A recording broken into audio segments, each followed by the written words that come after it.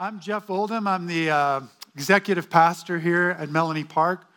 We're going through a series called God With Us from Garden to City.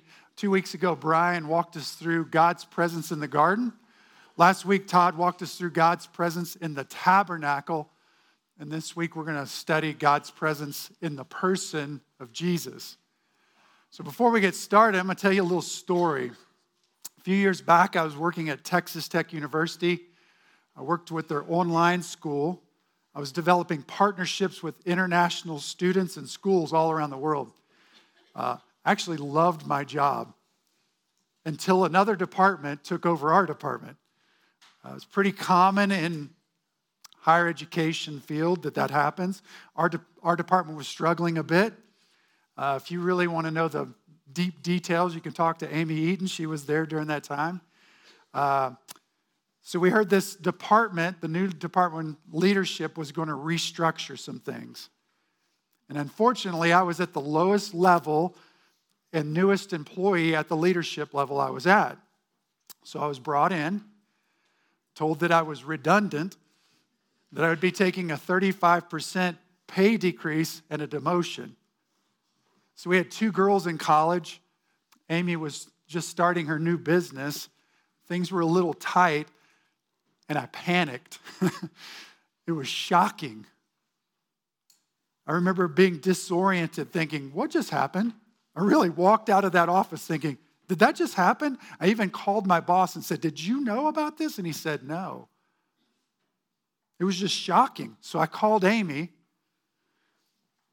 She said, hey, we're going to be okay. And this was an opportunity to trust the Lord. And I was like, blah, blah, blah.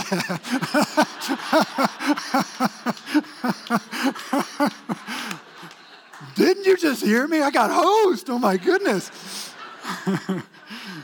Oh, my. I didn't say that, but I was thinking it. Funny enough, turns out she was right. Because a couple of years later, the Lord opened the door for me to come on staff here. Let me just tell you something. I love this body. You're so kind and tender to our family. Our son has been welcomed in. My wife and I feel like we've been here our whole life. I don't know what it is about you guys, but you sure are tender towards us, and so we sure do love you. There's been healing here. I really think that's what God is doing here at Melanie Park, is a healing ministry of souls that hurt. But when I was going through that trial, that disorienting feeling just kept this message playing in my head. This isn't the way it's supposed to be. It was uncomfortable, stressful. In many ways, it was hurtful.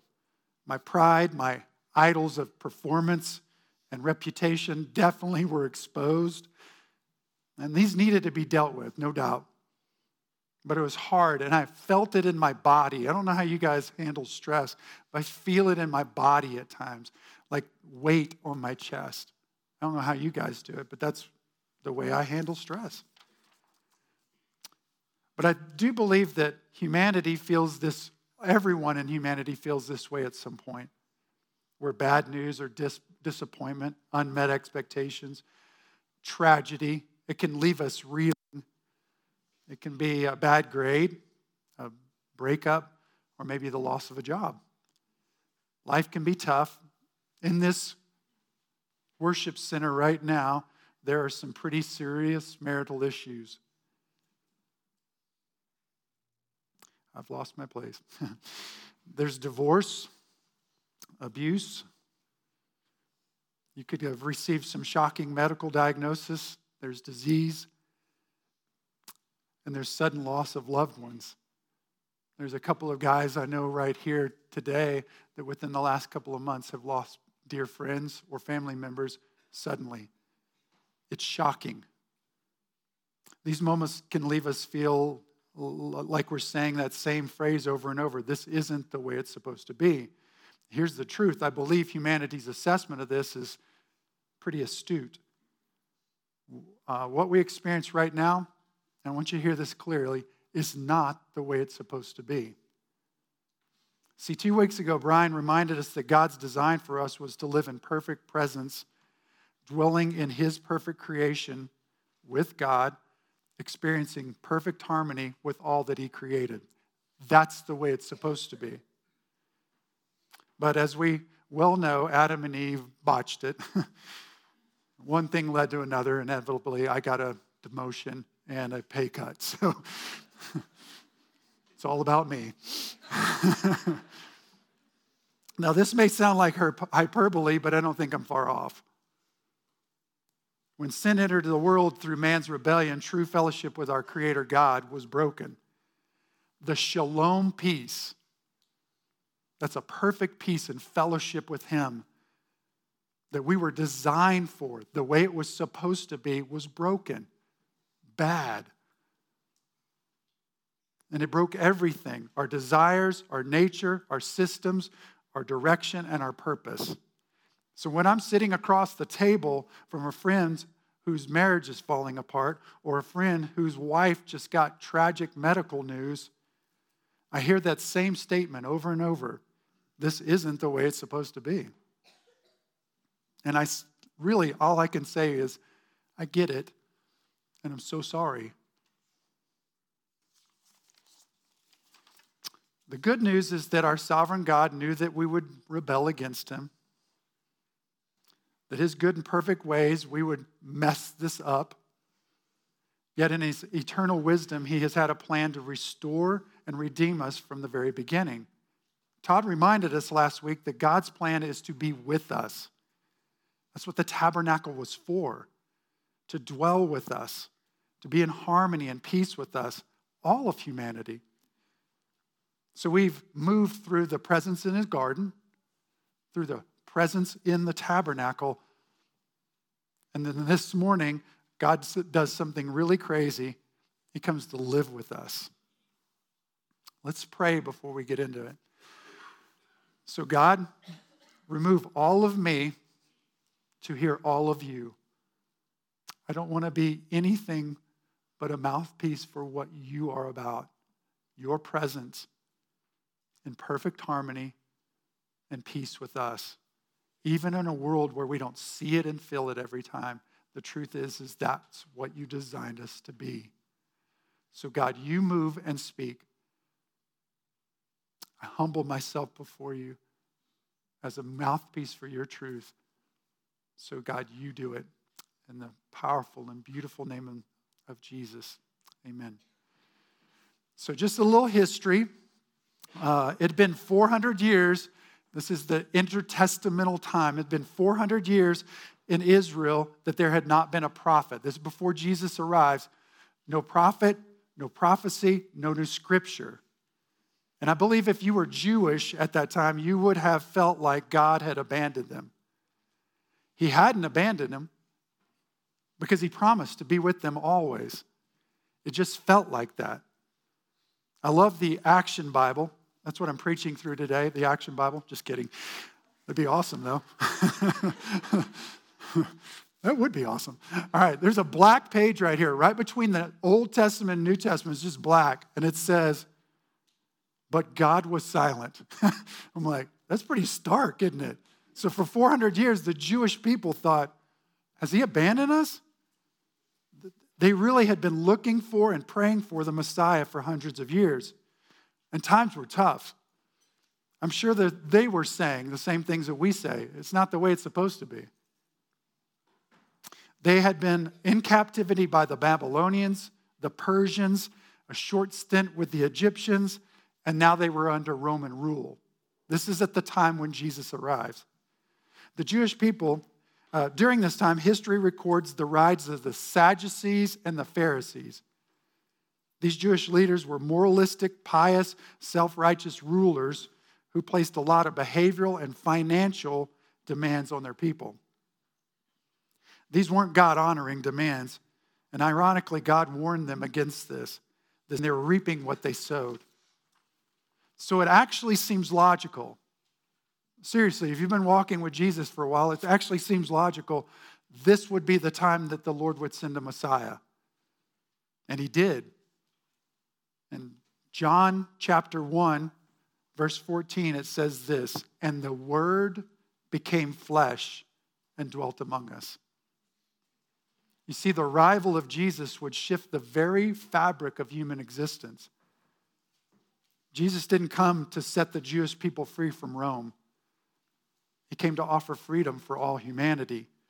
Jesus didn't come to rule as the king of Israel. He came to be the ruler of all. These short-sighted misconceptions of who the Messiah was were common among all the Jews. But I think if we're honest, though, we have our own misguided notions of who Jesus is, because he was so much more than we can conceive. That's the truth. Even today, he's more than we can even conceive him to be. And he came to earth to actually help us see this. What we're going to do this morning is read through the first part of chapter 1 of John, the book of John, the first 14 verses, and we're going to let John's insights into what took place when Jesus came to live with us. So if you'll get your Bibles out, not your action Bibles, that's a whole different story, your real Bibles, and go to John chapter 1. It says this, "In the beginning was the Word, and the Word was with God, and the Word was God." As you can see, he's already starting to use Genesis creation language. Jesus has been there from the very beginning. All things came into being through him, and apart from him, not even one thing came into being that has not come into being. Verse 4, "In him was life, and the life was the light of mankind.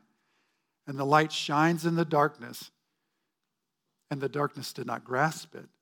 We're going to skip down to verse 9. There's a little section about John the Baptist, so we're going to skip down to verse 9. "This was the true light that coming into the world enlightens every person. He was in the world, and the world came into being through him, and yet the world did not know him. He came to his own, and his own people did not accept him. But as many as received him, to give to them, he gave the right to become children of God, to those who believe in his name, who were born not of blood, nor of the will of flesh, nor the will of man, but of God." And here's that verse again, verse 14. "And the Word became flesh and dwelt among us." The word is logos. It's a Greek word that means a thought, to speak a thought. But it's so much more. It actually, the deeper meaning is what's behind the thought. It's as though John was saying, the great I am, the incomprehensible, walked the earth with us. And the word dwelt, and the Word became flesh and dwelt among us. The word dwelt is the same word as tabernacle. He came to tabernacle with us. He came to be the very presence of God here on earth. See, Jesus was the living tabernacle, the very presence of God. And this changed everything. The effects of God's plan for restorations, Jesus' arrival here on earth, have been reshaping culture for the last 2,000 years. We're sitting here today because of what happened then. He came here. It's the very definition of Emmanuel, God with us. No other religion can make this claim. No other faith can say this truth. You see, Muhammad wasn't God. Buddha, also known as Prince Siddhartha, wasn't God. But in the Christian faith, the creator of all things came to earth. The question begs, why? Why would he have to come to earth? So we're going to back our way through those first 14 verses of the first chapter of John to draw three conclusions. Here's the thing, though, just as a disclaimer. There's so much that we cannot explore about why Jesus had to come to earth. So as I prayed, these are the three things that God brought to my thoughts. And I believe faithfully I'm going to walk through these the best I can. So at the end of this, you guys don't write me emails like, "Oh, you missed this one. You missed this one." I know. So These are the three things that I believe that big reasons why Jesus came to earth. The first one is to eliminate. He came to eliminate the punishment and power of sin. This is the one we most know. As a church, we kind of understand this is why Jesus' arrival on earth was so important. So as Todd unpacked with us last week, and if you weren't here last week, I would encourage you, on our website, go to, I think it's resources, sermons, listen to last week's sermon. Go back 2 weeks, if you weren't here 2 weeks, go back and listen to Brian's sermon. Brilliant, both of them. Unpacked God's presence for us so well. But Todd reminded us that the only way that Jewish people could be with God, to step into his presence, was that one man, the chief priest, would go through a ritual ceremony of cleansing and purification by animal sacrifice, then step into the Holy of Holies. That's where God's presence was supposed to be in the tabernacle. Once a year, and then with more animal sacrifices, the chief priest would atone for the sins of the nation of Israel and then leave the tabernacle. The problem is that within hours, and probably more within minutes, someone in the nation would sin again. And the accumulations of sin would pile up over and over and over during the year for everyone. Sin was never defeated for good. Forgiveness was only temporary, and the sin's power was always in full form. But again, God in his mercy from the very beginning of time had a plan to eternally defeat the punishment for sin. And what does that do for us? It brings us back into fellowship with him. So what was his plan? This is what we call the gospel. And I know most of you guys have a church background here, but we have people in here that have probably never heard the true gospel. So what was his plan? Again, we're going to back through these verses and take a look. Verse 12 in the book of John, chapter 1 says this, "But as many as received him, to them he gave the right to become children of God," back into his presence, "to those who believe in his name." But what are we believing? We're going to have Paul kind of walk through this with us in the first chapter of Colossians. He helps us out. Verse 21 says this, "And although you were previously alienated and hostile in attitude," we were separate from God because we were engaged in evil deeds. The first step to coming back to the presence of God is understanding that we're alienated from God by our own sin. We're a mess. All creation, all of us, a mess. Because we're feeling that's not the way it's supposed to be. The whole world knows it. They just don't know the answer. So God says in verse 22, "Yet he has now reconciled you in his body of flesh through death." Death on the cross by Jesus, the only pathway back into the presence of God, "in order to present you before him holy and blameless beyond reproach." We can't step back into the presence of a holy God as sinful people. So Jesus had to die on the cross so that we can walk back into the presence being holy because he is holy, being righteous because he is righteous. You see, Jesus died for the forgiveness of our sins so that we can be presented holy and righteous in God's presence. Most people with any Christian or church interaction, you guys have heard this. The question is, have you received him? Have you believed in his name? Because the truth is, you're going to be striving for the things of this world until you do. All of us. Do we trust him? If you don't and you haven't made that decision, this morning's a great time to come back into the presence of a living God. Because that's the way it's supposed to be. But if Jesus didn't just come to dwell with us so that he can eliminate the punishment and power of sin, Again, he came for so much more. His life among us would give a close-up and intimate view of God's true character. And so that's our second thing we're going to look at. He didn't just come to eliminate the power of sin. He came to illuminate the character of God. He was the invisible come invisible. No, the invisible becomes visible. Paul says this in Colossians chapter 1. Verse 15, it says, the Son is the image of the invisible God, firstborn over all creation. This is one of the most powerful passages in all the New Testament. For in him all things were created, things in heaven and on earth, visible and invisible, whether thrones, listen to this, he's sovereign, whether thrones or powers or rulers or authorities, all things have been created through him and for him. This is Jesus. He is before all things, and in him all things hold together. If you've been here long enough, you've probably heard me say, Lord, all things. And I love what he finishes with in verse 18, so that in everything he might have supremacy. Please hear me. The centrality of all the universe rests in the person of Jesus Christ. Why do we sing songs like that? Because it's true.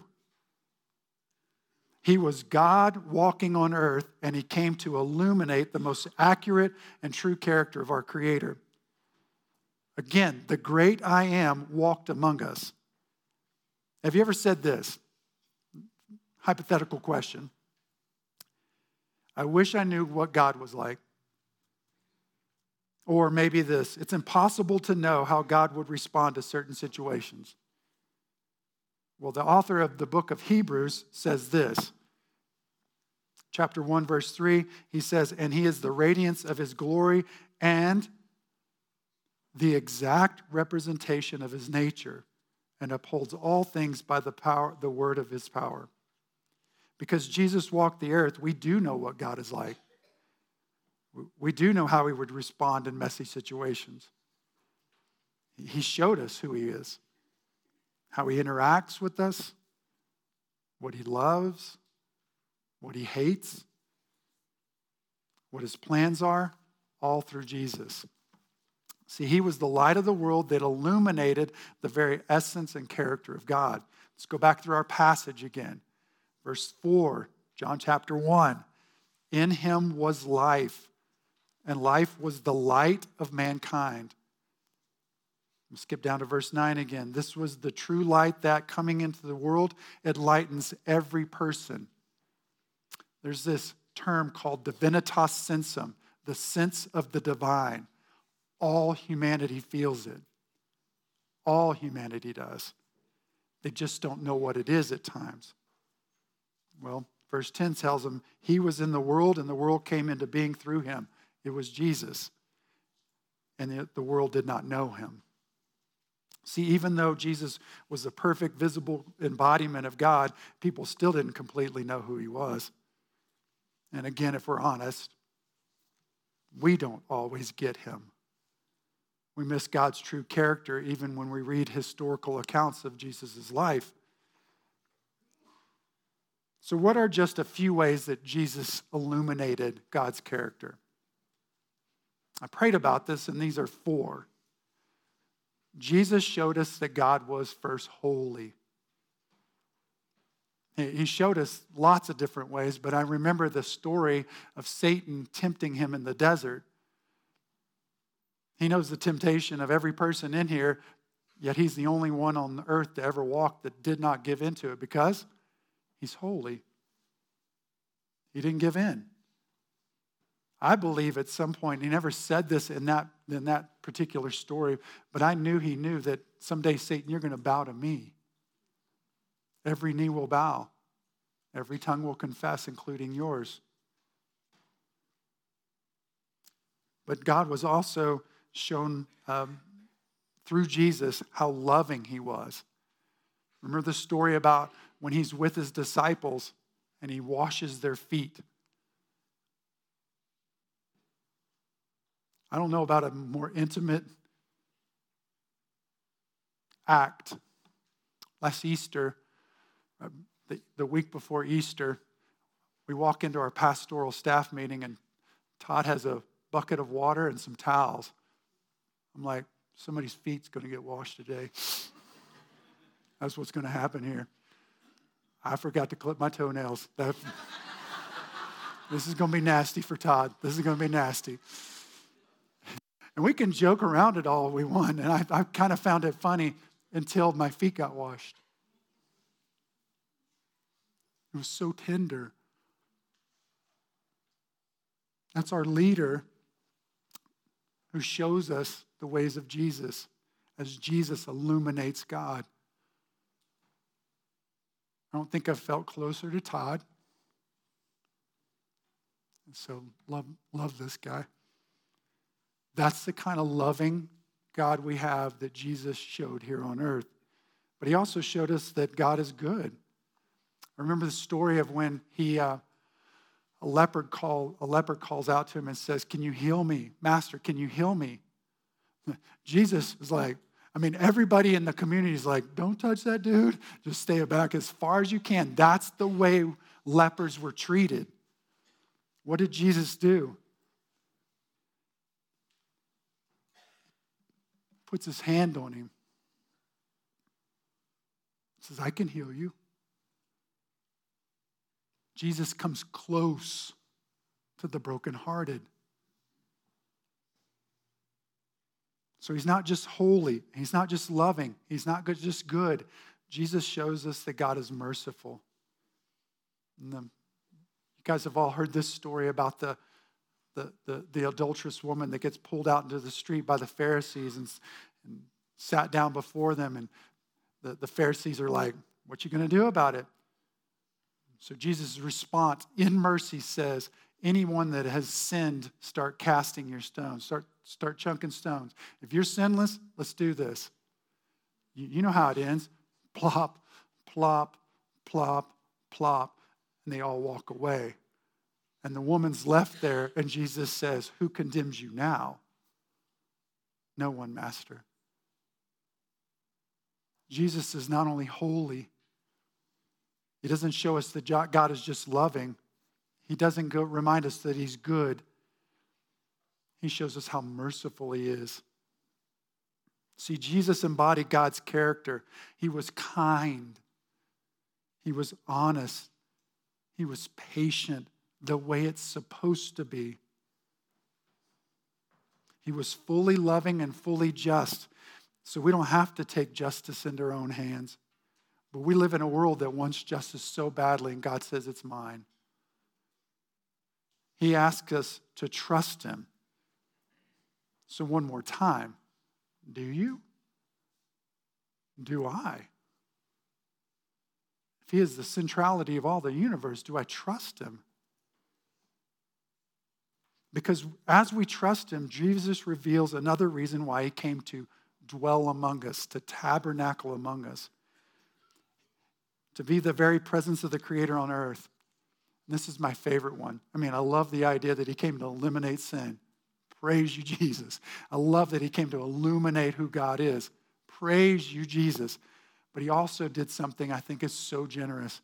He came to resuscitate, to breathe shalom back into humanity. See, breathe life back into what died in the garden. Remember, God's eternal purpose is to dwell among the people he has made his own. That's the way it's supposed to be. It's his presence that makes us all the difference in this life. It's what gives us a life that is fully satisfying and purposeful. Brian used this verse 2 weeks ago, but I think it bears repeating. It's Psalm 16:11. "You will make known to me the way of life, the way it's supposed to be. In your presence is the fullness of joy." There is no fullness of joy outside of his presence. In your right hand, there are pleasures evermore. See, the people that encountered Jesus, the living God, and learned to love him, trust him, and worship him, this was God's original design, was to breathe back again what was lost in the garden. Look at the Lord's Prayer, Matthew 6. Our Father in heaven, holy, hallowed be your name. What does it say? Your kingdom come, your will be done. Where? On earth as it is in heaven. See, as Jesus walked among his people, people were beginning to live within God's original design again. He's the Prince of Peace. He returned joy, meaning, direction. He reminded us how to be truly forgiving and patient, to be at one with him and others, how to love their enemies, how to see and serve the most vulnerable. His presence begins to resuscitate, to breathe back into life that which was lost. Here's what's cool. He's doing it today. For those who believe, those who put their trust in Jesus, his life, his death, his resurrection, we are given the gift of the Holy Spirit. See, his Spirit reminds us that our sins have been eliminated. We live free. We sang it this morning. He reminds us that God's character is illuminated even in us.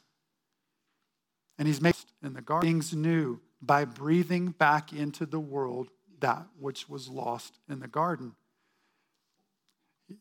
This one's a hard kind of path to go through now, because I see this evidence of this truth all the time, where God's presence is met with a soft and humble and obedient heart. The Irish call this thin places, where heaven meets earth. I had a pleasant visit this week with one of our youth kiddos, and I could have picked from 100 stories of what's going on here in this body about how heaven meets earth. I had this interaction this week. I prayed about it. I thought, this is a good example of earth as it is in heaven. If you haven't met Sarah Spallholz, you should. She's a bundle of joy. She has Christ-like hope. She was doing a Bible study with a friend at Starbucks this week, and while she was talking with this friend, she looked over and saw a homeless man. He was digging through the trash at Starbucks. So she's talking with her friend. Something perked her interest.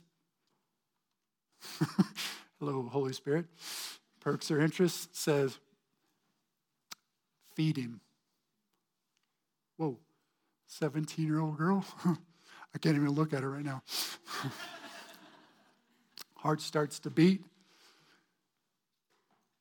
But again, humble and obedient, gets up, goes to the counter, orders some food. By this time, the homeless man is sitting down at a table.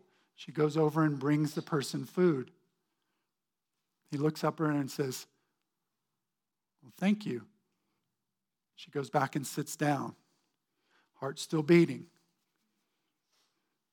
Just a minute later, she sees out of the corner of her eye a homeless man get up and walk towards her and her friend.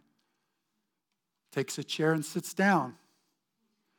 Starts to raise his hoodie. And she thought, well, this was a good run. Oh my goodness. Pulls out a Bible, sits it on the table, starts reading from a psalm, and says, what you just did for me, we just read right here.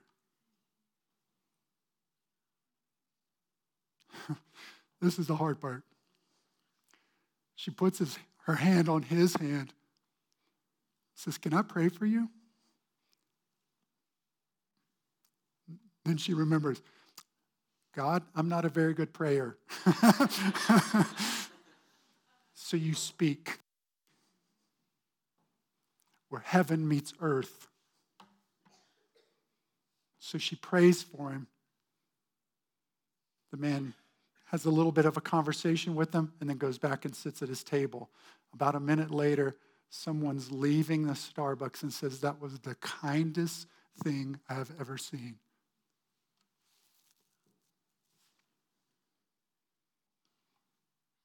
Where heaven meets earth. Where the presence of the living God comes to walk with us, to dwell with us. It makes sense. So you see, when you get a bad grade, or if there's a breakup or a loss of a job, when your marriage isn't turning out the way it's supposed to be, when you're presented with shocking medical diagnosis, when we lose a loved one,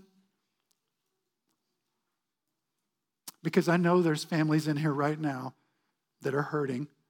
Let me just tell you, as gently as he can speak, he sees you. And then he calls and he says, turn back to my son Jesus. He's the way back into the garden. He's the way to rest in his presence. He is the living tabernacle. And he's the only place we can find sanctuary from the storms of life. So the invitation is this. There's not tons of application here. Let Jesus dwell in you today. Let him start healing and comforting, and receive his beautiful and free gift of grace this morning. Let's pray. So God, you are so tender with us.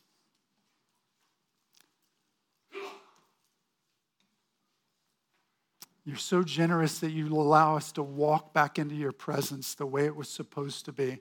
And you've had a plan since the beginning of time of how to do that. Knowing that your creation would rebel against you, you still lovingly pursue us. You're beyond merciful. You're beyond forgiving that we can even comprehend. And so, God, the only reaction that we can have is to worship you, to lay down before you and dwell in your presence. So God, help us do that today. It can't be in our own power. You have to do it, Lord. So we love you and we praise you in the strong and beautiful and tender name of your son, Jesus. Amen.